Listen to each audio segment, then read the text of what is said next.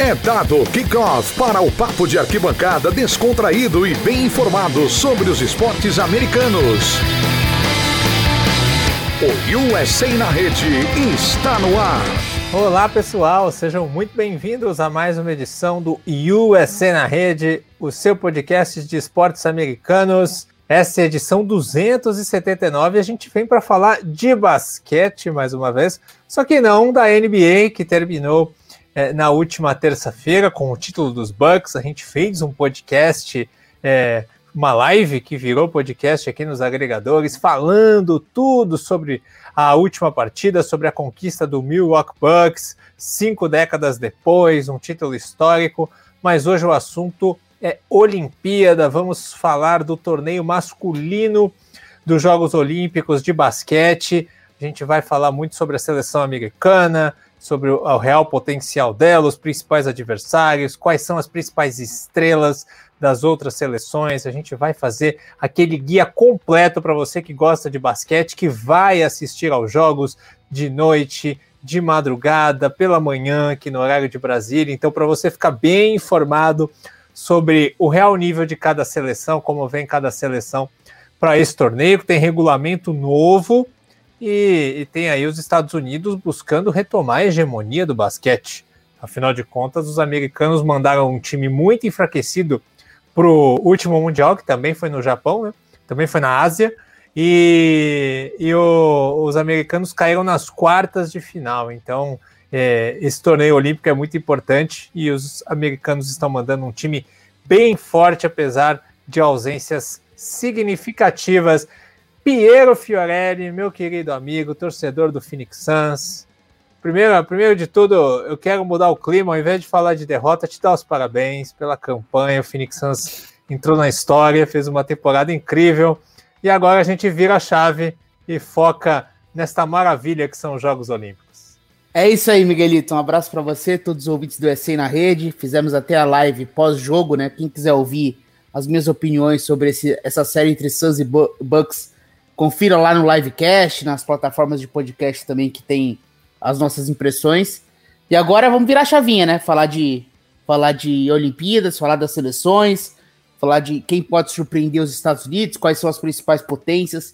Enfim, tem bastante assunto bacana pra gente conversar. Eu sou um fanático por Olimpíadas e também sou um fanático por basquete olímpico. Então, tenho certeza que vai ser muito divertido. Então, vamos que promete muito. Exatamente. Antes da gente começar o nosso guia, aqueles recados básicos, né? Este programa é produzido, editado pela nossa querida W, que é um cast do nosso grande Pix. Cara, eu sempre penso nele quando bate essas temperaturas aqui em São Paulo de 6 graus na madrugada. Eu penso, lá em Farroupilha deve estar pior que a Noruega, né? No inverno.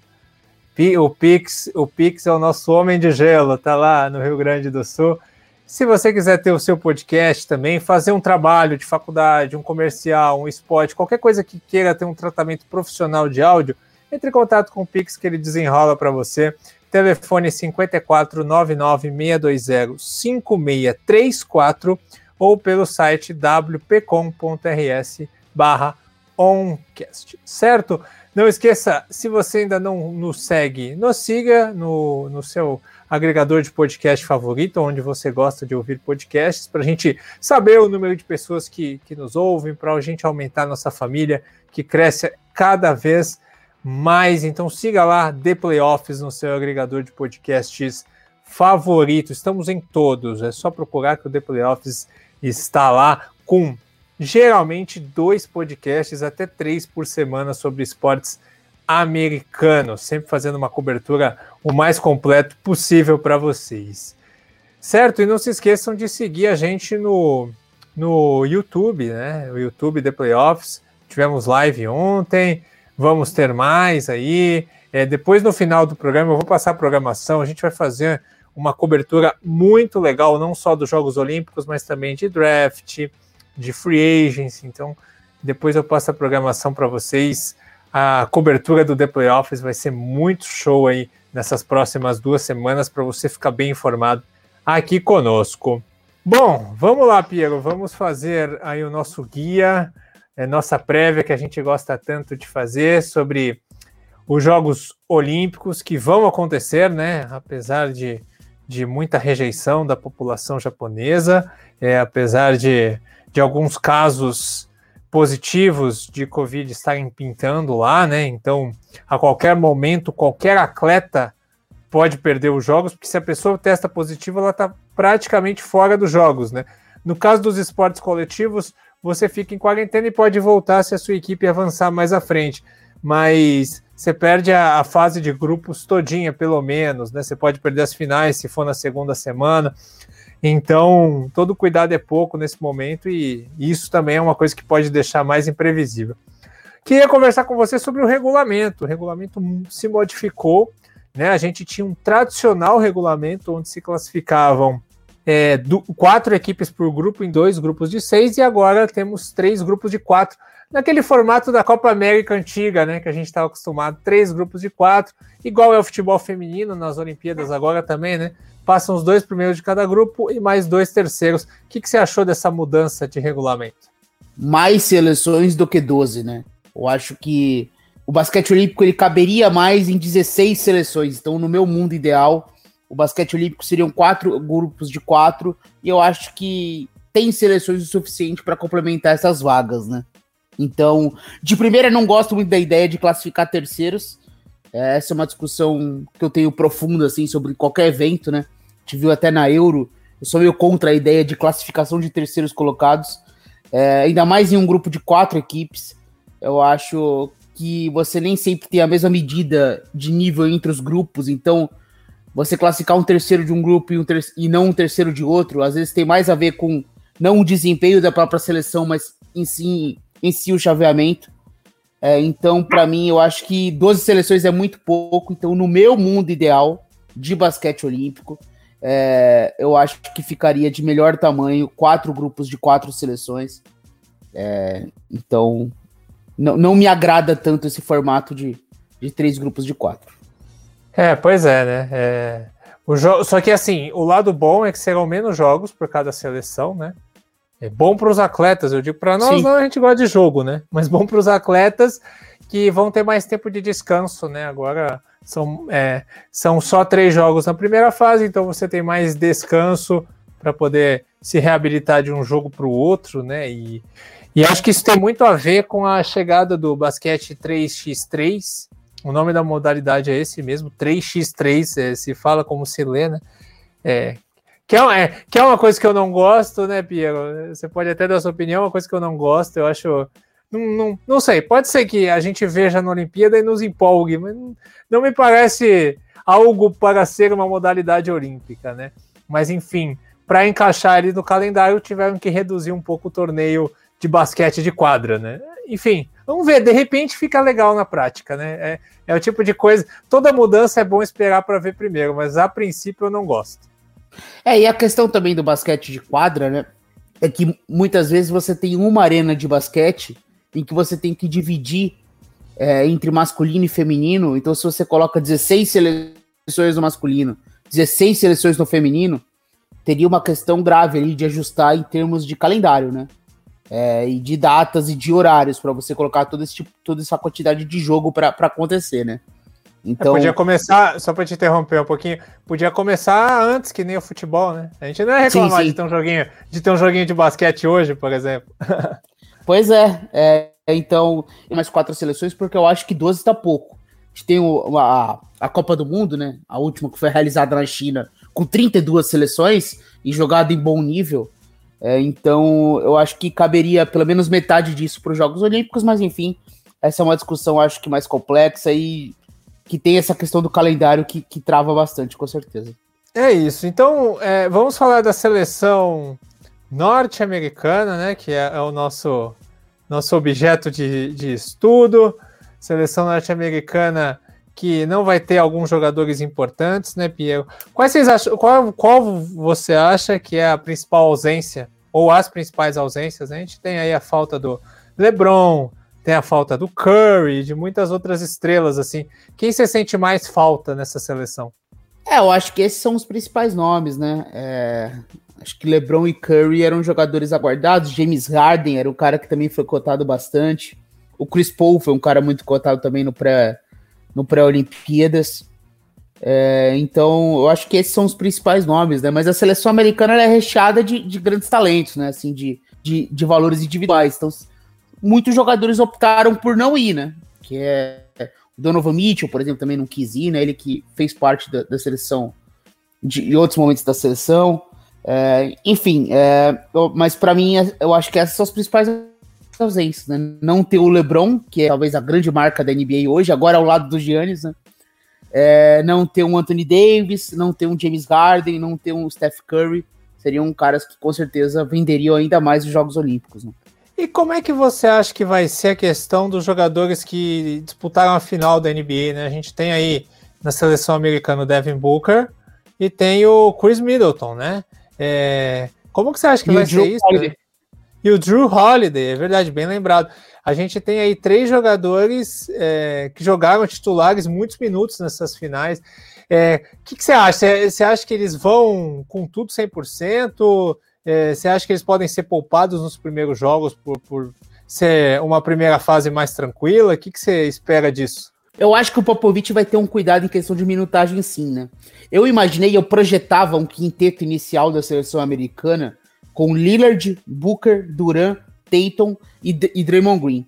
Mas eu acho que o mais prudente a se fazer é trazer o Booker vindo do banco mesmo, começar com esse quinteto que tá jogando os amistosos, né? Com Lillard, Lavine, agora que o Bradley Beal foi cortado, né? Lillard, Lavine, Durant, que foi escolhido, e trazer esses jogadores que jogaram as finais vindos do banco, né?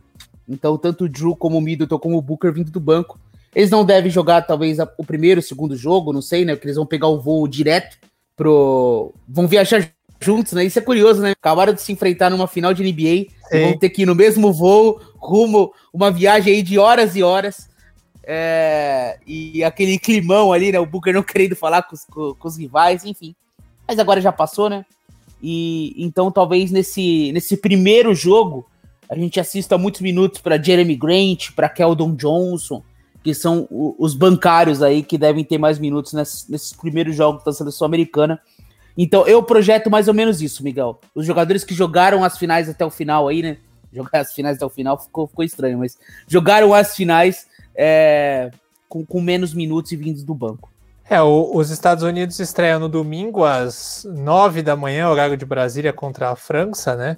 Que é o domingo à noite de Tóquio. Então, tempo tem, né? Para eles chegarem lá, né? Só que aí tem a aclimatação, fuso horário. Talvez nesse primeiro jogo eles joguem bem pouco, né? Até por um descanso, porque a gente pode ter uma boa ideia da intensidade que é jogar uma decisão de NBA, né?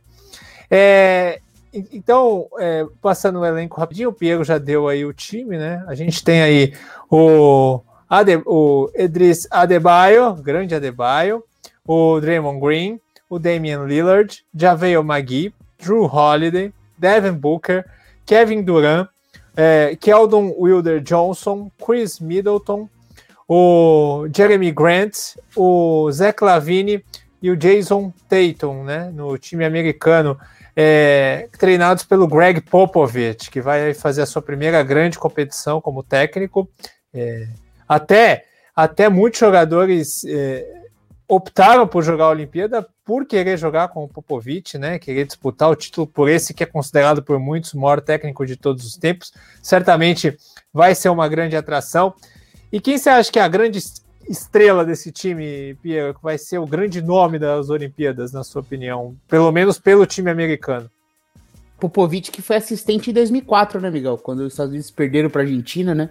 Popovich fazia parte daquela comissão técnica, né? Agora, como técnico principal, ele não tem um grande histórico na seleção americana, né? Agora, o trabalho não está saltando aos olhos, né? Mas é um cara super experiente que tem total capacidade de montar esse time. Para mim, assim, o grande nome não tem como ser diferente, né? É o Kevin Durant. Ele que foi o cara da última final, né? Que atropelou a Sérvia na última final dos Jogos Olímpicos. Foi o Kevin Durant com aquela grande atuação.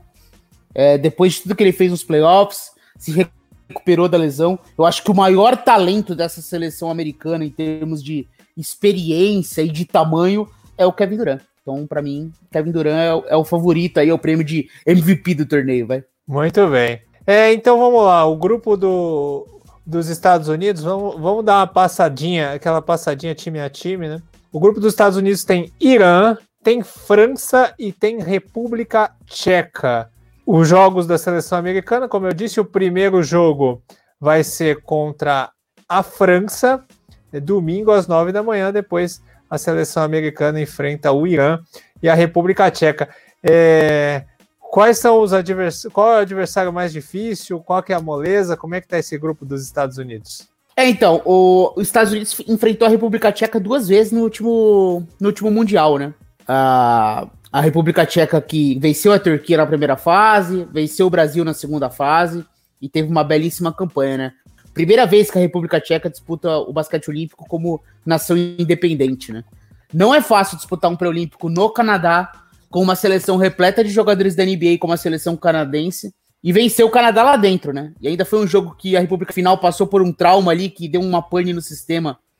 O Canadá levou para prorrogação, mas ainda a República Tcheca conseguiu se recuperar, venceu o Canadá e venceu a Grécia. Então foi um pré-olímpico definidor, a República Tcheca mostrou que é um time realmente muito bem treinado. Tem como principal referência técnico o Satoransky, né? Muito conhecido aí do público que assiste NBA, né? Jogador do Chicago Bulls, super experiente também. Tem o Balvin, aquele pivô gigantesco de 2,17, que é super difícil de segurar. Enfim, tem um time muito equilibrado, mas não tem como ser diferente aqui, Miguel. Apontar a França como a segunda maior força do grupo. Porque, por mais que a República Tcheca seja um time competitivo, é difícil você colocar páreo a páreo os jogadores para competir com essa potência que é a seleção americana, né? Então, eu diria que a França, que foi sexta nas últimas Olimpíadas, né? Sexto colocado nas últimas Olimpíadas, terceiro no Mundial de 2019, e tem jogadores como o Evan Fournier, como o Rudy Gobert, como o Nick Batum, como o Nando De Colo, enfim, o Timothy Luau-Cabarro, enfim, o Vicente Poirier do Real Madrid. É um elenco super completo e super competitivo, né? Que alia aí experiência com juventude. Então, se eu fosse apontar qual que é a segunda força desse grupo, para mim é a França. Muito bem. Então, passando certinho a agenda, domingo, 9 da manhã, estreia contra a França. Depois, na quarta-feira, 1h40 da manhã, bom para a galera da madrugada, contra o Irã. E depois, na sequência, sábado, às 9 da manhã, o terceiro jogo da primeira fase contra a República Tcheca. Lembrando que a final do torneio, a final do torneio olímpico de basquete das Olimpíadas, olha o Japão nos Estados Unidos na final. A final do torneio olímpico de basquete será na sexta-feira, daqui 2 sextas-feiras, às 11h30 da noite, horário de Brasília. Um horário excelente, né? Horário de NBA, bom. Né? Lembrando que tem muitos horários das Olimpíadas, né? Que são casados com o horário dos Estados Unidos, porque a emissora que mais gasta com os direitos de transmissão é a NBC, então ela tem a prioridade 1 em muitas modalidades, então ela escolhe eventos em que os americanos são fortes, né? Por exemplo, a final do futebol feminino será um dia antes da final do basquete também, mais ou menos nesse horário, então tem muita coisa boa que vai acontecer nesse horário nas Olimpíadas. E só para passar por todas as seleções, né? O Irã é a terceira vez que está jogando os Jogos Olímpicos, né? Mas em teoria, o saco de pancadas do grupo. Tem o mito Hamed Haddad, né? Para quem acompanha a NBA, lembra dele no Memphis, lembra dele em Phoenix. Teve ali passagem por alguns times da NBA. E é um monstro do Ásia Basket, né? Um fenômeno pontuador, um pivô histórico aí do basquete asiático. Ele, veterano aí, tá com a seleção iraniana. Mas o Irã, em teoria, e acho que na prática também, é a quarta força do grupo. Muito bem. Partindo para o grupo B, temos Austrália, Alemanha, Itália e Nigéria. Eu quero que você fale para mim desta Austrália, que ganhou dos Estados Unidos no amistoso preparatório e fez uma ótima Olimpíada do Rio, né? Fez um bom campeonato mundial, né, Piero? A gente sempre conversava, né, até nos podcasts que a gente já fez sobre basquete de seleções aqui, a gente sempre fala que uma hora vai chegar a hora da Austrália, né? O trabalho lá está sendo muito bem feito, muitos jogadores bons. Os jogadores da Austrália gostam de defender a seleção, a maioria deles, né? Os jogadores da NBA. Então a gente tem um time aí que tem nomes, por exemplo, como o Perry Mills, como o Joe Ingles, como o Della Vedova, como o Matisse Thybulle, como o Dante Exum, Aaron Baines. Cara, a Austrália é o principal adversário? É exagero falar isso?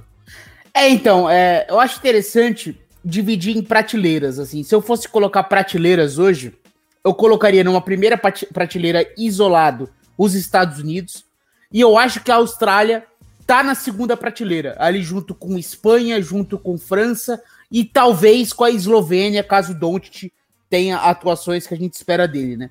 Então acho que a Austrália tá nesse segundo pote, nessa segunda prateleira. É um time que joga muito bem coletivamente. Quarto colocado no últimos Jogos Olímpicos, quarto colocado na última Copa do Mundo. É um time que tá batendo na trave, tá chegando em semifinal. Tem jogadores acostumados a jogar basquete FIBA, né? Então a gente tem no Pat Mills, por exemplo, que é um fenômeno do basquete FIBA. Sempre que o Pat Mills joga com a seleção australiana, ele é fenomenal. Ele produz muitos pontos. Ele joga com muita confiança. E a Austrália tem muito esse sistema, né? De muitos jogadores se movendo fora da bola, muitos cortes em direção à cesta, muitos arremessadores. É um time muito dinâmico com a bola. E tem jogadores criativos, né? Então, como o Joe Ingles, como o próprio Pat Mills que eu citei. Tem o Aaron Baines aí como esse pivô de força. Tem esse atleticismo do Thybulle. Acho que vai ser interessante ver o Thybulle jogando com um papel diferente. Ele é um cara também que traz atleticismo para essa seleção, né? Capaz de atacar em transição, de atacar rebotes ofensivos, de ser esse defensor de elite.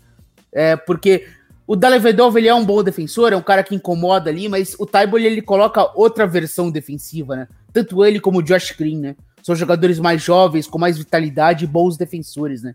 Então, para quando você for, por exemplo, ter um jogo contra os Estados Unidos com o Durant quente, você tem um cara que você pode pelo menos incomodar ele ali, né?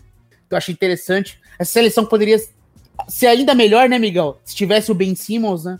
O Ben Simmons optou por não ir, né? Mas teria sido muito interessante ver o Ben Simmons nessa seleção. Por mais que o Ben Simmons tenha tido uma temporada aí decepcionante, eu até entendo ele, né? Falou que vai trabalhar no jogo dele, porque realmente precisa, né?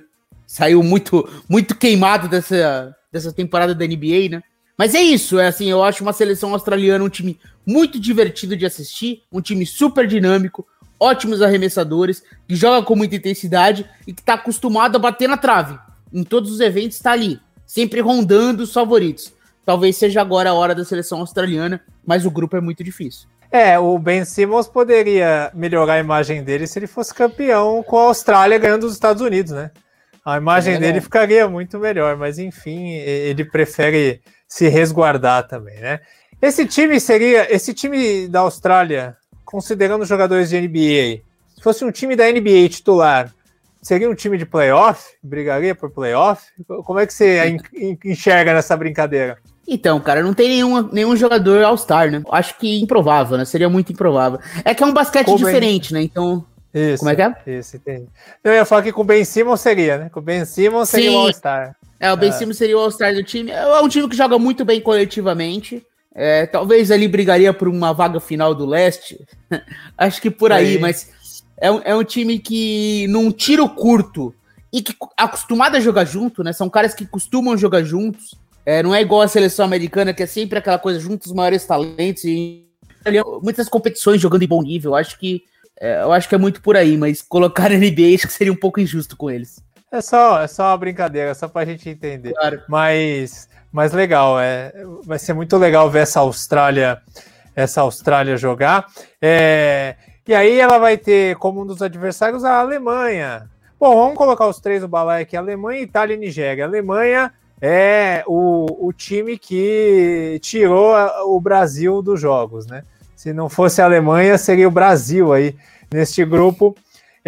A Itália é uma seleção que tem alguma tradição, foi vice-campeã olímpica, medalha de prata em 2004, e tem alguns jogadores interessantes no elenco, apesar de não ter aí todas as suas principais estrelas do basquete internacional, apesar de ter o Danilo Gallinari. E a Nigéria, que não é um time fraco como pode parecer, né, Pia? Então, aqui eu tenho até uma dificuldade para elencar os níveis das seleções, né? Cada um tem uma característica. A seleção da Alemanha, eu acho que é uma seleção frágil, sinceramente. Por mais que tenha tido esse jogo aí com a seleção brasileira, foi um jogo que eu até vi a seleção brasileira como uma favorita, mas acabou não dando conta, né? A seleção, mais uma vez, a Alemanha não tem o Dennis Schroeder, né? O Franz Wagner também, que é o irmão do Mo Wagner, que vai com certeza ser draftado aí na primeira rodada do próximo draft, também não joga. Então, mais uma vez, vai ser a seleção do Mo Wagner, a seleção do Isaac Bonga, a Itália, que foi prata em 2004 e teve um grande pré-olímpico, né? É uma seleção que talvez tenha o melhor grupo de arremessadores de todos esses Jogos Olímpicos, né? Tem o Nico Mannion, né? Que é o Nico Mannion, agora que ele é italiano, mas agora que ele tá jogando pela seleção italiana, foi draftado pelo Golden State Warriors na temporada passada.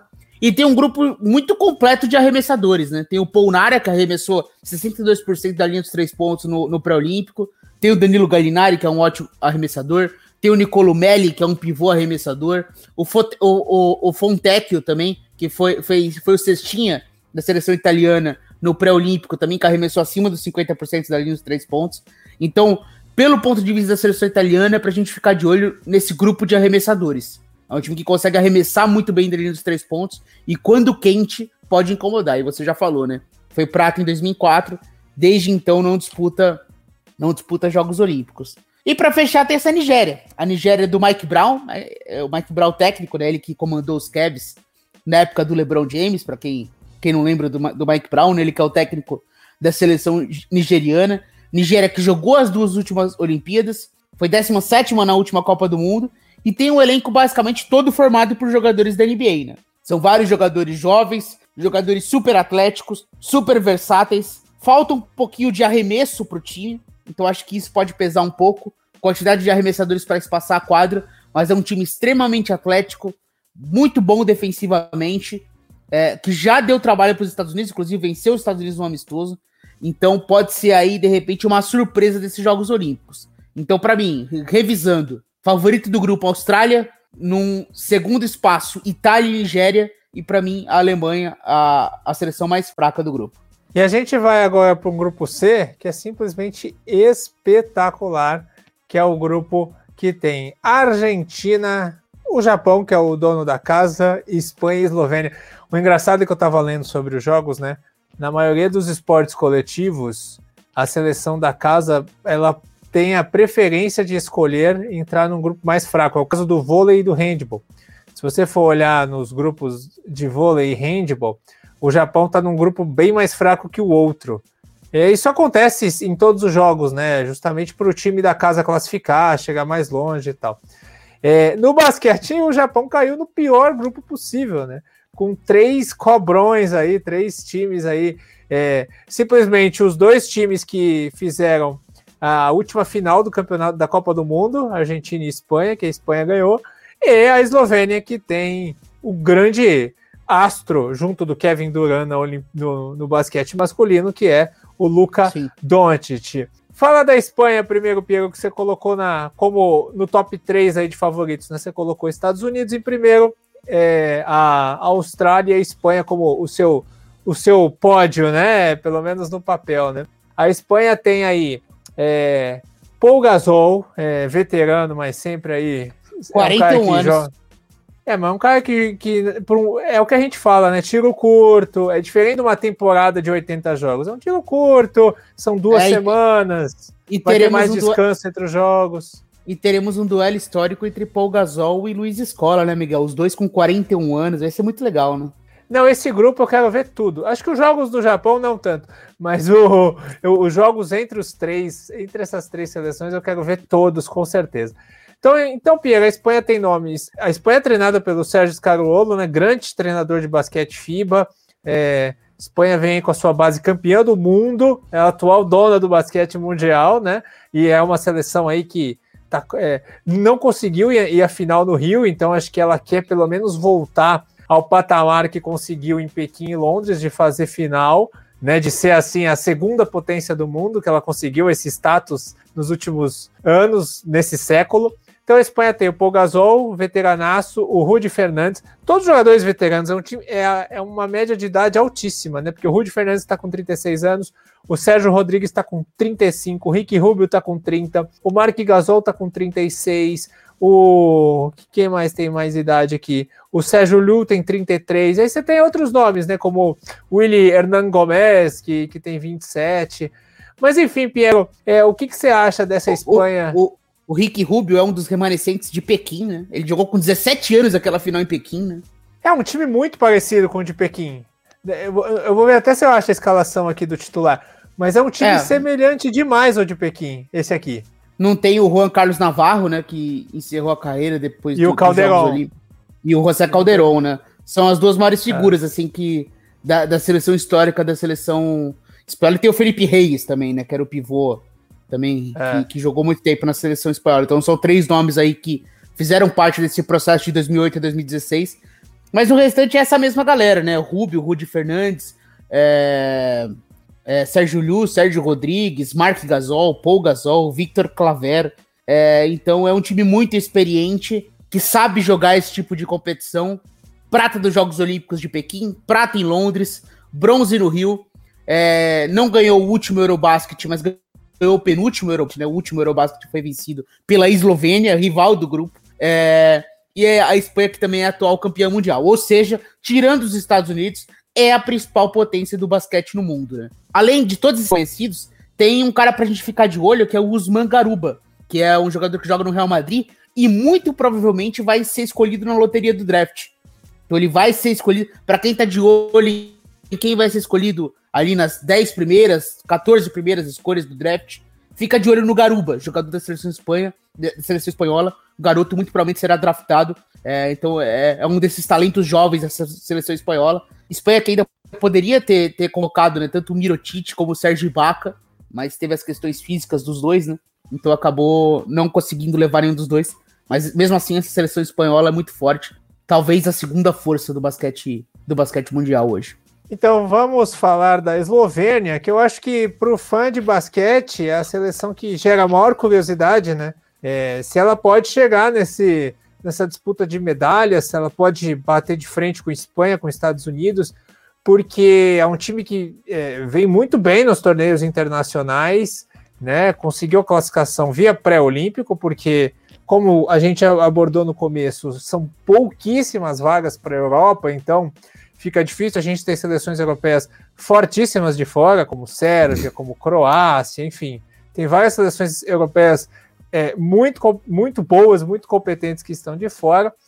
E a gente vem a Eslovênia com o Luka Doncic, Piero. É um time forte, fora o Luka Doncic. Você acha que a gente vai ver o Doncic fazendo aqueles jogos de muitos pontos no basquete FIBA também, ou não tanto? O que você está esperando? No pré-olímpico já o quanto o Doncic consegue impactar também no basquete FIBA, né? É um fenômeno do basquete, e o que ele fez no pré-olímpico foi histórico, né? Então, o jogo decisivo com a Lituânia foi um jogo muito legal, um jogo incrível entre Lituânia e Eslovênia, tem até inclusive completo no YouTube, né? Pra quem quiser rever esse jogo, se preparar pro basquete olímpico. E você sente aquela pena, essa Lituânia poderia estar nos Jogos Olímpicos, mas enfim, é o que a gente já discutiu aqui de 12 seleções. A Eslovênia que tem esse dilema, né, porque ganhou o Eurobasket de 2017, se firmou como uma das maiores potências do mundo, mas acabou não contando com seus principais jogadores para as eliminatórias da Copa do Mundo, não jogou a Copa do Mundo, e agora entra nesses Jogos Olímpicos de novo com um status interessante, né, porque tem Luka Doncic, tem o irmão do Goran Dragic, né, o Zoran Dragic. Infelizmente o Goran Dragic se aposentou da seleção. Seria muito legal ter o Dragic aqui numa despedida. Uma grande figura do basquete esloveno. Mas é um time equilibrado, com bons arremessadores. O time tem profundidade. Tem o reforço agora do americano, né, o Mike Tobey, que é um pivô americano que naturalizado esloveno. Então é um time competitivo e que tem, como você disse, né, potencialmente o segundo melhor jogador de toda a competição, e se tudo der certo, talvez o melhor. Quem sabe, se o Luka Doncic, pela questão de protagonismo dos times, provavelmente o Luka Doncic vai ser o cara que vai liderar todas as estatísticas do torneio. Então, só por isso vale a pena ficar de olho na Eslovênia. Ah, com certeza. Cara, eu vou até. Enquanto você fala da Argentina, eu vou até dar uma olhada na tabela para passar para os ouvintes desses confrontos entre essas seleções. Mas enquanto isso, fala da Argentina para mim, que é uma escola tradicional, fez uma Copa do Mundo espetacular. Era improvável que a Argentina chegasse na final, mas foi a grande história da Copa do Mundo, com uma torcida, do outro lado do mundo, você vê a torcida vibrando, fez uma festa incrível. Se tivesse o mundo normal, com certeza eles estariam lá em Tóquio, alguns argentinos também. E, cara, Sérgio Hernandes é um trabalho consolidado de muito tempo, um treinador pro FIBA que sabe fazer competir, sabe fazer o time crescer na competição certa. E você tem nomes conhecidos, né, Piero? Experientes, conhecidos como o Luiz Scola, que vai aí, deve ser provavelmente, né? Vai ser um fenômeno se não for a sua última Olimpíada. Com certeza vai querer dar tudo. É um cara que no basquete FIBA joga demais. Laprovítola, Facundo Campazzo e muitos outros jogadores. Gabriel Deck. É um time que sempre compete. Você espera. Se eu falar assim, Piero, eu queria ver a Argentina chegar na semifinal, você diria que é loucura ou é possível? Não, é possível, até porque foi finalista do último Mundial, né? Tudo depende de cruzamento, mas é uma seleção argentina. Tem um pouco de jogadores veteranos, mas tem jogadores jovens também, né? Você mesmo citou o Gabriel Deck, que tá chegando na NBA agora no Thunder, né? Mas que é um cara com mais atleticismo, que é um ala mais versátil. Tem o Vildosa, que também chegou na NBA agora nos Knicks. Tem o Leandro Bolmaro, que joga no Barcelona e foi draftado ano passado no Timberwolves. Muito provavelmente deve jogar a próxima temporada na NBA. É um grande talento jovem. Então tem essa mescla de experiência e juventude. Como você citou, né, tem Luiz Scola como a grande referência do elenco, né, com 41 anos, agora de cabelos curtos. A gente já exaltou ele aqui no último Mundial, que fez coisas incríveis aos 39 anos, né, lá na China, levando a seleção argentina para a final. Tem esses dois armadores, são super talentosos com a bola na mão, né, tanto Campazzo como o Laprovítola. Jogadores capazes de achar passes que outros jogadores não acham. Então, uma seleção argentina talentosa. Como eu disse, não jogou tão bem esses amistosos pré-Olimpíada. Mas a gente sabe que eles costumam crescer em jogos importantes, né? Tem aquele sangue argentino, aquele coração.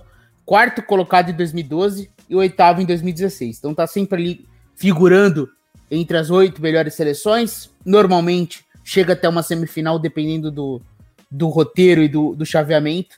Então é uma seleção argentina que a gente tem que ficar de olho. Segunda-feira, 1h40 da manhã, segunda-feira, madrugada de domingo para segunda, tem Eslovênia e Argentina. Aí na quinta-feira, às 9 da manhã, tem Espanha e Argentina.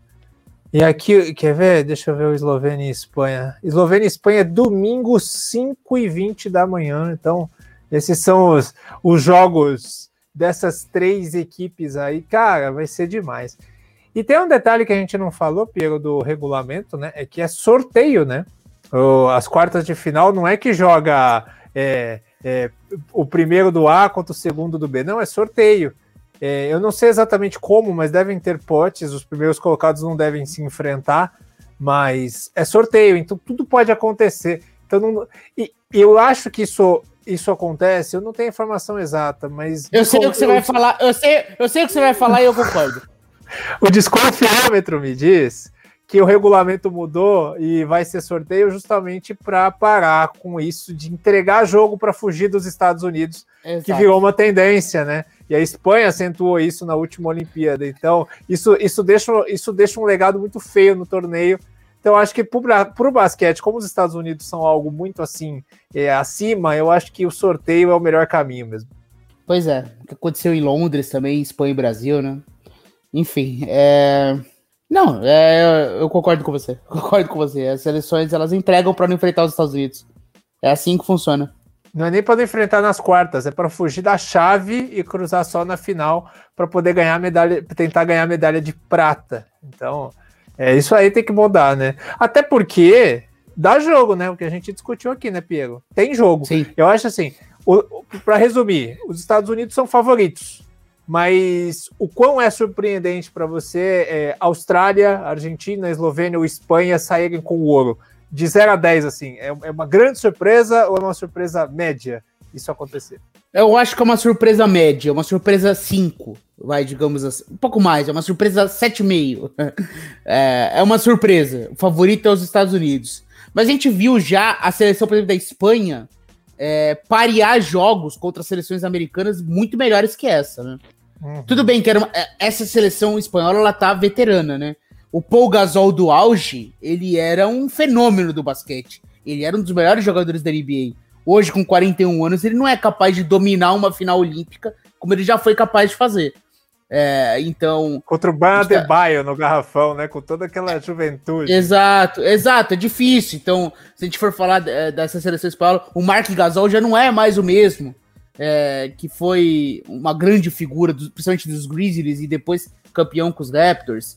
Então, o mesmo Rudy Fernandes, esses caras veteranos aqui, eles não são os mesmos daquela seleção espanhola. Mesmo a França ainda tem uns jogadores mais veteranos. Então a gente vai mais nessa onda de acreditar que o conjunto, a experiência... Mas de qualquer forma, eu acho que essa seleção americana ela é vencível. Ela é vencível. Apesar de, repito, é a favorita. É a favorita destacada. Se a gente for fazer um ranking dos 10 melhores jogadores dos Jogos Olímpicos, 9 são americanos. Então, como que você não vai acreditar que essa seleção é a favorita do título, né, Miguel? Então... Pois é, e assim, qualquer um desses favoritos que ganhar já seria uma história muito legal, né? E assim, os Estados Unidos também, porque imagina, é a cereja no bolo para a carreira do Popovich, né? Imagina, depois de tudo que ele fez na NBA, todo o legado que fez com o Spurs, terminar aí com um título, não sei se ele vai encerrar a carreira, mas dar essa sequência na carreira aí com um título olímpico, acho que dá uma coroada no trabalho do Popovich. E só pra gente fechar todas as seleções, né, Miguel? A gente não falou do Japão, que é a anfitriã. Você botou na última prateleira. Eu acho que ao lado do Irã, são as duas piores seleções dos Jogos Olímpicos. Japão não se mostrou muito competitivo no último Mundial, né? Perdeu todos os jogos do último Mundial. Na tabela geral ficou em 31º. Então foi o penúltimo colocado em termos gerais. Japão não joga o basquete masculino desde Montreal, em 76. Então, interessante, né? A volta do basquete japonês. Tem dois jogadores que a gente, assim, pra galera que acompanha a NBA conhece. O Watanabe, que joga nos Raptors, e o Rui Hashimura, né? Que é o porta-bandeira, inclusive, da seleção japonesa, né? Ele vai ser o porta-bandeira do Japão numa Olimpíada em casa. Então, ele é um cara que realmente a galera gosta dele lá, né? Ele é uma figura muito carismática, que foi escolhido na loteria do draft. Então, acho que o Hashimura é um dos caras aí da casa. Seria interessante ver o Japão jogando com a sua torcida. Se o Japão quisesse gerar algum tipo de equilíbrio, teria que ter a torcida a seu favor, né, Miguel? Esse é o tipo de zebra que só aconteceria caso tivesse a torcida a favor. Com o ginásio vazio, eu não acho que o time do Julio Lamas, argentino, né, também muito experiente, técnico da seleção japonesa, vai conseguir fazer muita coisa nessas Olimpíadas. Então, acho que não acredito muito numa surpresa, acho o Japão a quarta força do grupo. Exatamente. Bom, de Olimpíadas é isso. Passando aqui, então, a nossa programação para já você se informar, para já você se programar. A gente vai ter na segunda-feira o livecast de playoffs, lá no YouTube ao vivo. E depois vai ficar aqui no dia seguinte, ou na segunda-feira à noite mesmo, ou terça de manhã, tá aqui nos agregadores, com um prezão do draft. Um prezão do draft / free agent. O que esperar do draft e o que esperar da free agent, porque o draft é semana que vem, né? E a gente não vai abandonar a NBA, obviamente. E aí na sexta-feira, quando for possível, né, a gente chega aqui no horário que a gente conseguir gravar, a gente chega aqui com o pós-draft, avaliando aí as escolhas, o programa tradicional que a gente faz todo ano aqui, e sempre dá uma audiência espetacular, uma das grandes audiências aqui dos nossos podcasts. E depois a gente ainda vai ter o programa da Free Agents e vai tocando aí com tudo que tiver de notícias dessa off-season curta e quente da NBA. Só que não esqueceremos, obviamente, os Jogos Olímpicos. A gente vai sempre, ao final de cada programa, falar um pouco dos Jogos Olímpicos, desses jogos que a gente relatou aqui, do torneio em si. para você ter análises legais sobre a disputa olímpica e, obviamente, quando chegar mais perto ali da disputa do ouro, a gente vai trazer um debate bem legal sobre essa competição. É isso, Piero. Boa Olimpíada para você. Aproveita, divirta-se e vamos que vamos. Aquele abraço. É isso, e só um último destaque, né, Miguel? Eu não sou um especialista em basquete feminino, confesso até que é uma lacuna que eu gostaria de preencher, mas eu não falo com propriedade, então por isso a gente acaba não comentando muito sobre basquete feminino. Mas só para dar um destaquezinho para a competição feminina, mais uma vez, Sue Bird e Diana Taurasi na seleção americana, né? Então, duas das grandes figuras históricas do basquete americano. Também a seleção feminina favoritaça. Os especialistas dizem ainda mais favorita que a seleção masculina. Diana Taurasi e Sue Bird, figuras aí históricas. Então, falando também, dar esse destaque aí, que muito provavelmente a seleção americana feminina também deve conquistar o ouro nos Jogos Olímpicos. É isso, Miguel.